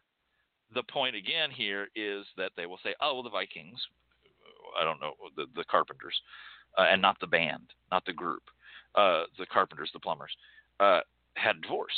The Vikings had divorce, and that's why they were kick-ass and cool. And see how elevated and wonderful they were. Because they're not patriarchy. They're not terrible patriarchal people. And there are certain Native American tribes, first tribes, that had divorce, and see how wonderful they are, and they're not terrible, horrible, patriarchal people. Unlike those Abrahamic religions that we hate, they're patriarchal. Because obviously, if you sat down at any given table and you had Jews, Muslims, and Christians, and of Christians, then you had Protestants and non-Protestants. And by the way, Eastern Orthodoxy and Western Orthodoxy, all of those fuckers are exactly the same. I mean, dyed in the wool, they're all the same, aren't they? Except they're not. See? But again, to suit the aims of certain people, they become all the same. And so a Jew is just like a Christian, except a Jew is nothing like a Christian. Except, you know, what about Judeo-Christian? What about Judeo-Christian? And my response is, I don't know her. Who? Is she cute? No. Okay? No. Not the same. In fact, hate to break it to you, but what you're going to find is that most of your followers of Islam, most of your Muslims, are much closer to much of your Jews, etc., back and forth, vice versa, than the Jewish Christian Jew. Sorry. What's the point of that? The point of that is that divorce, a psalm to be used to aid in a matter of divorce, predates Henry the fucking VIII by almost 1,000 years. People get things twisted up. You think this is new. It's not new. But what has it got to do with hoodoo? What it's got to do with hoodoo is that hoodoo takes the use of the Psalms almost whole cloth from their German and Judaic uses. The Secrets of the Psalms, people. Terribly popular book. Well, they didn't read books. Real people that do real hoodoo never read them. Okay, we've talked about that on shows before. Get the fuck out of here. I don't want you in my studio. The point is, this is certain things in hoodoo came to hoodoo whole cloth. Okay? They're not modern advents. They're not weird things that people are going, oh, because you're low magic and you're superstitious. Man, once again, what this is eliminating, writing out, negating, getting rid of the magic and spiritual beliefs and religion of people you don't fucking like. Colonization and gentrification. Colonization is when we just want it to die so we can take it over. Gentrification is when we figured out, wait a minute, let's not kill them all. We can make a buck off it. Seriously. The Psalms in particular. And everybody loves the Psalms. I'm going to say this. It's hat burning time. It's hat burning time. It's hat burning time. You have heard me say a number of times on this show, if you cannot respect black people, if you cannot respect, in particular, African Americans, because not all black people are African Americans, if you cannot respect them, could you do me a favor and not practice hoodoo? If you can't be interested in the struggles, the needs, and the day-to-day lives of black people in America, could you not practice hoodoo? Please? Please? Could you just, not make a buck off of it, particularly? I mean, if you're going to practice it, I can't stop you. This is America. Everybody's free in America to do what they want to do in America. But maybe could you do that in private? And if you're going to do that in private, could you please not make a buck off it? All right? If you hate black people, could you stop trying to make a buck off of something that's basically theirs? Okay? Now, you've heard me say that time and time again. Here's a new one. Here's the one where Professor Porterfield has a box of matches. Box of matches. Don't know if you can hear him. And he's going to burn some hats. I know y'all love the Psalms. I know you love them. You love to use the Psalms. In fact, you'd rather use the Psalms than use the book of Proverbs. rather than use things out of Genesis, things out of Deuteronomy, things out of Leviticus, things out of Hebrews, things out of Revelations, things out of Thessalonians, etc., etc., etc. You love using the Psalms. Could you do me a favor? Because it's really become an issue lately. If you don't like Jewish people, if you don't like Jews, and if in particular, and this is a personal issue, a few people in the chat room will understand me on this one. In particular, if you think some group of people that isn't the Jews, that are not the Jews, are the Jews, and that the Jews that you find out there are actually sinister figures who have stolen Judaism from the real Jews. So I don't give a fuck who you think the real Jews are. I don't care if you think it's the British aristocracy. I don't care if you think it's the Navajo. I don't care if you think it's any group of people from Africa that have never had any contact. I don't care if you think it's Chinese. I don't care if you think it's I don't care who. I don't care if you think it's this one group of people living in Siberia. It's the American Masons. I don't care if you think it's a John Birch Society.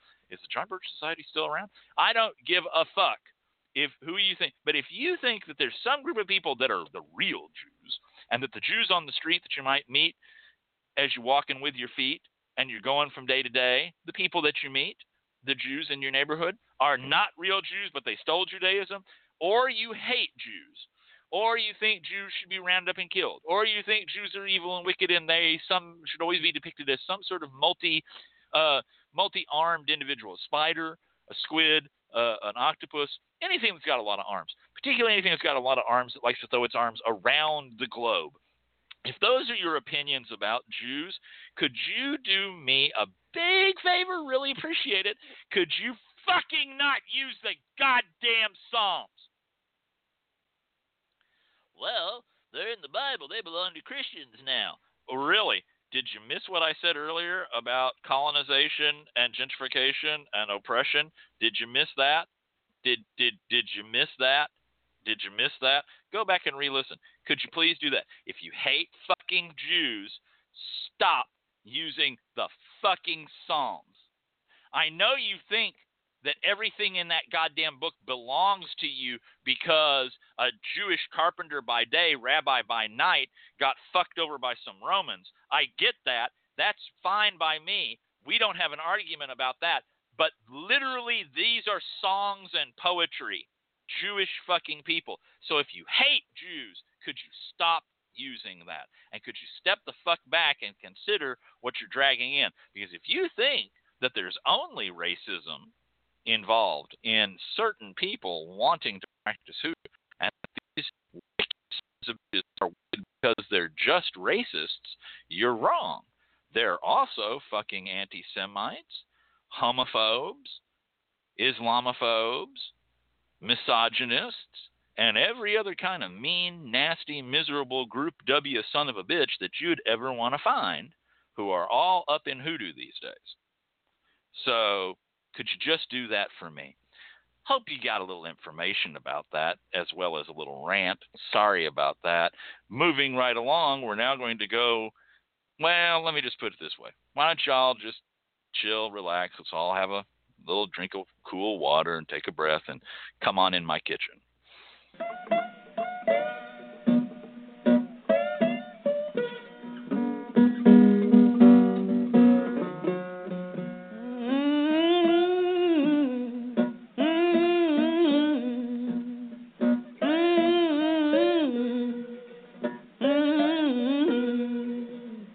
You better come on in my kitchen. There's hard to be raining outdoors.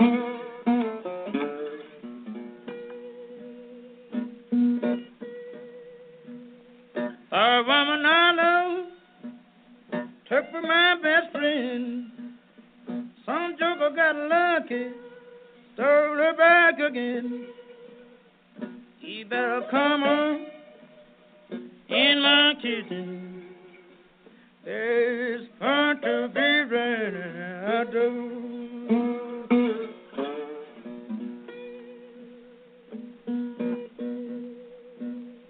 While she's gone, I know she won't come back.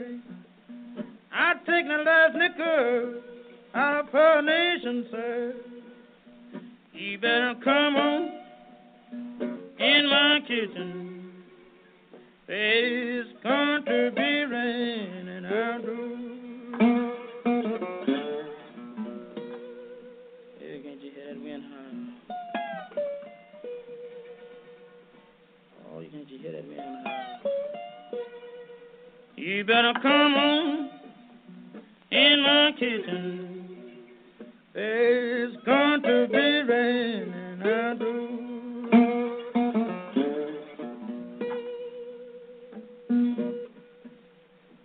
When a woman gets in trouble, everybody throws her down, looking for her good friend, how can be found?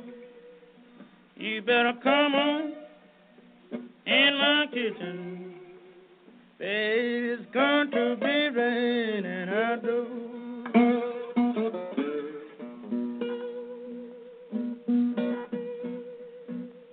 And the time's coming, it's gonna be slow. You can't make the winter, babe. Just dry long so. You better come on in my kitchen.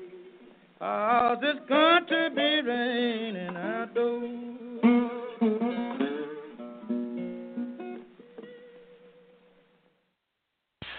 Oh, yes, and Gia did indeed get the cookie right as she left. That was Come On In My Kitchen by Robert Johnson. And that leads us over to our In the Kitchen section, where tonight we're going to be talking about Calamus, also called Sweet Flag, a chorus, Calamus. Oh, yes. Very, very popular.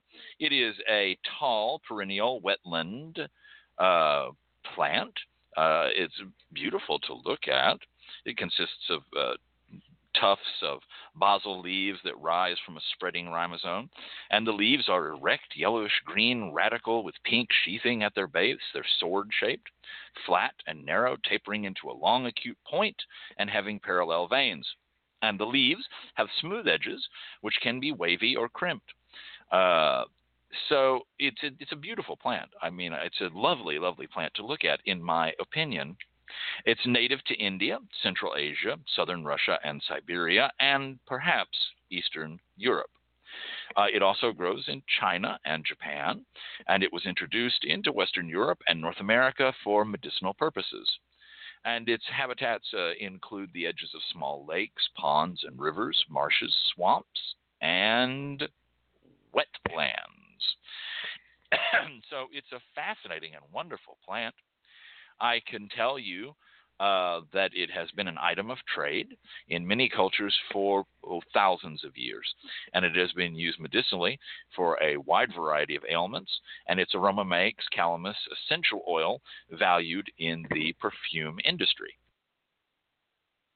The essence of the rhizome is used as a flavor for pipe tobacco, and when it is made into a crystallized form and eaten, it is known as German ginger, in case you ever wanted to know what German ginger was. And in Lithuania, it's added into baked black bread. So there you go. The Bible mentions its use in the holy anointing oil in Exodus 30:23. Although probably not native to Egypt, this plant was already mentioned in Papyrus 5 of the Chester Beatty Papyrus, dating to approximately 1300 BC. It has been, again, used in a number of different things. Modern Egypt, it's used in modern Egypt because it's thought to have an aphrodisiac property, believe it or not. And it's also used in a bath in Japan for children to promote good health and to ward off evil. But what about in hoodoo? Well, Calamus root controls people, it breaks jinxes, and it's lucky. You'll also find it as a component, by some, of a nation sack, which is the reason we played Come On In My Kitchen. We played it for two reasons. A, this is the In the Kitchen section, and B, he mentions the nation sack. Calamus can be made into a controlling sprinkle, mojo, incense, and chew. Think back to our German ginger for a moment. Mix calamus and licorice with commanding powder and sprinkle it in a room where you plan to meet someone you wish to control. Or you can burn calamus root chips with essence of Bendover incense while performing domination candle magic. To dominate in a love affair, however, add calamus root to any conjure bag filled with love herbs. A man can control a woman if he chews calamus root and spits it on her menstrual blood, either fresh blood or on her soiled clothing. Calamus can also be used to unjinx a sexual nature. To do this, you would boil calamus root in a quart of whiskey until the liquid is reduced to 1 pint. So let's go over that one more time for those of you who have trouble with measurements. A quart of whiskey will be boiled with calamus root in it until reduced to 1 pint. Then you strain out the roots and add a fresh pint of whiskey, and then you drink a daily dose of that as a medicine to restore stolen or jinxed nature. Those are a few interesting notes about calamus. Let's talk a little bit more about it. It has a wonderful, wonderful odor and scent to it. It itself, calamus, again, also known as sweet flag, has a very long history of medicinal use in Chinese and Indian herbal traditions. The leaves, stems, and roots are used in various Ayurvedic and Siddha medicines.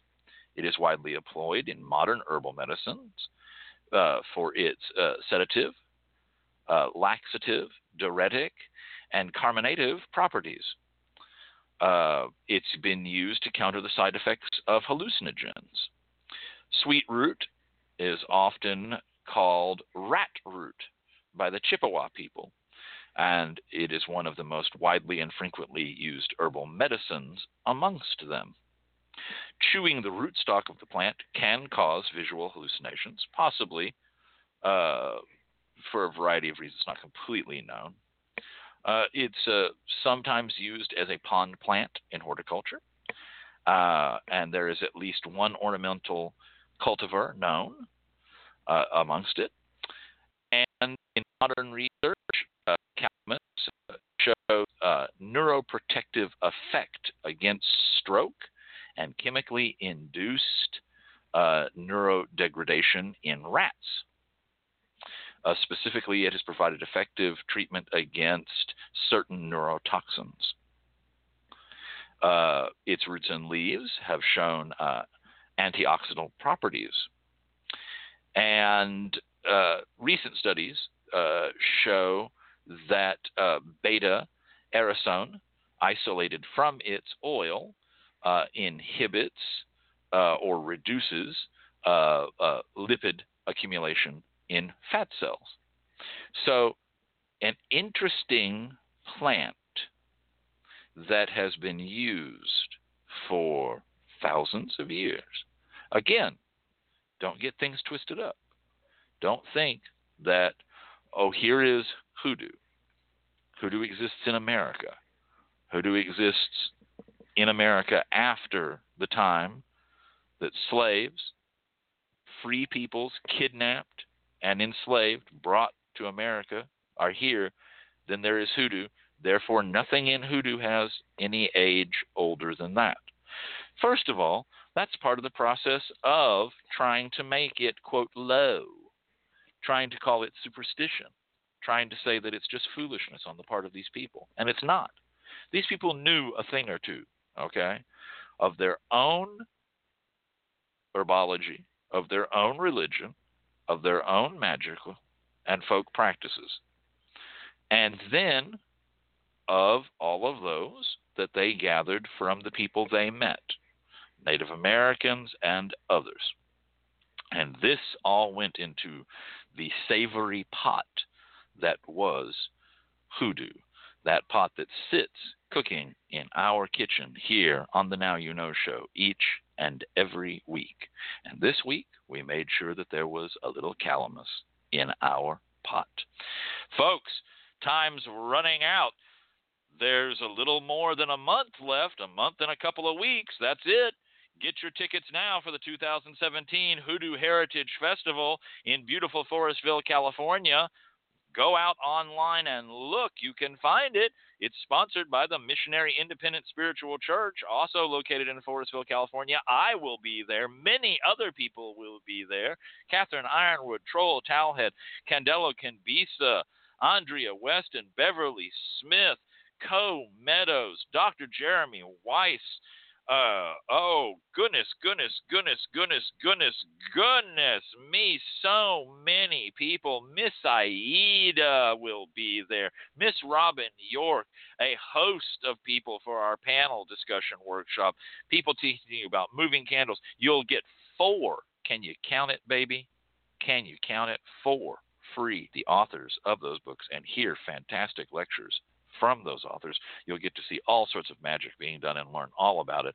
There'll even be 2 fantastic opening ceremonies that are going to blow your mind. So, why not go to hoodooheritagefestival.com? Tickets are on sale now. Be there or be square, because for now, I've got to go. This is, after all, the end. This is not the end. It is not even the beginning of the end. But it is perhaps the end of the beginning.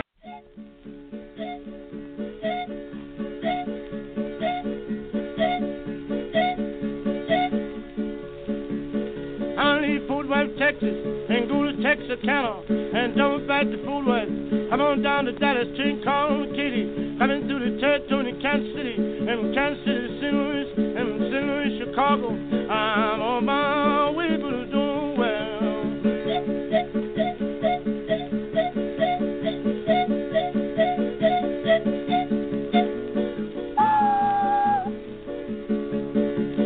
Change cars on the TP, leaving Fort Worth, Texas, going to Dallas, Hotel, Grand Sling, Silver Lake, Mineola, Tyler, Longview, Jefferson, Marshall, Little Sandy, Big Sandy, Texarkana, and double back to Fort Worth.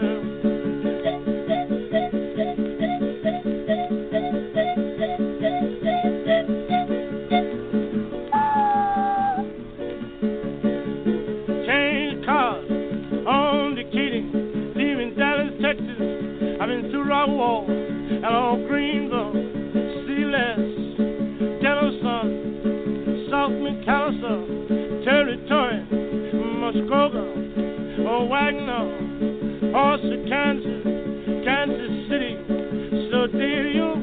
Then I changed cars and jumped in St. Louis.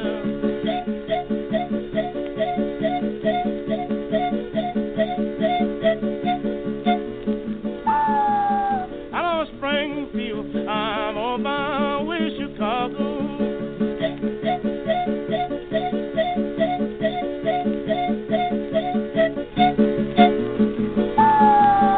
Bloomington.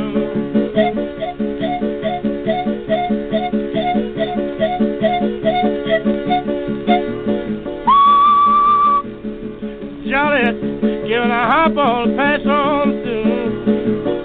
I hop on through, son.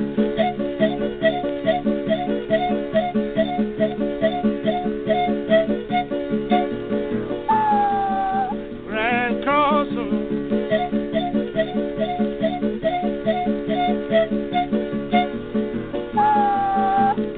31st Street Depot.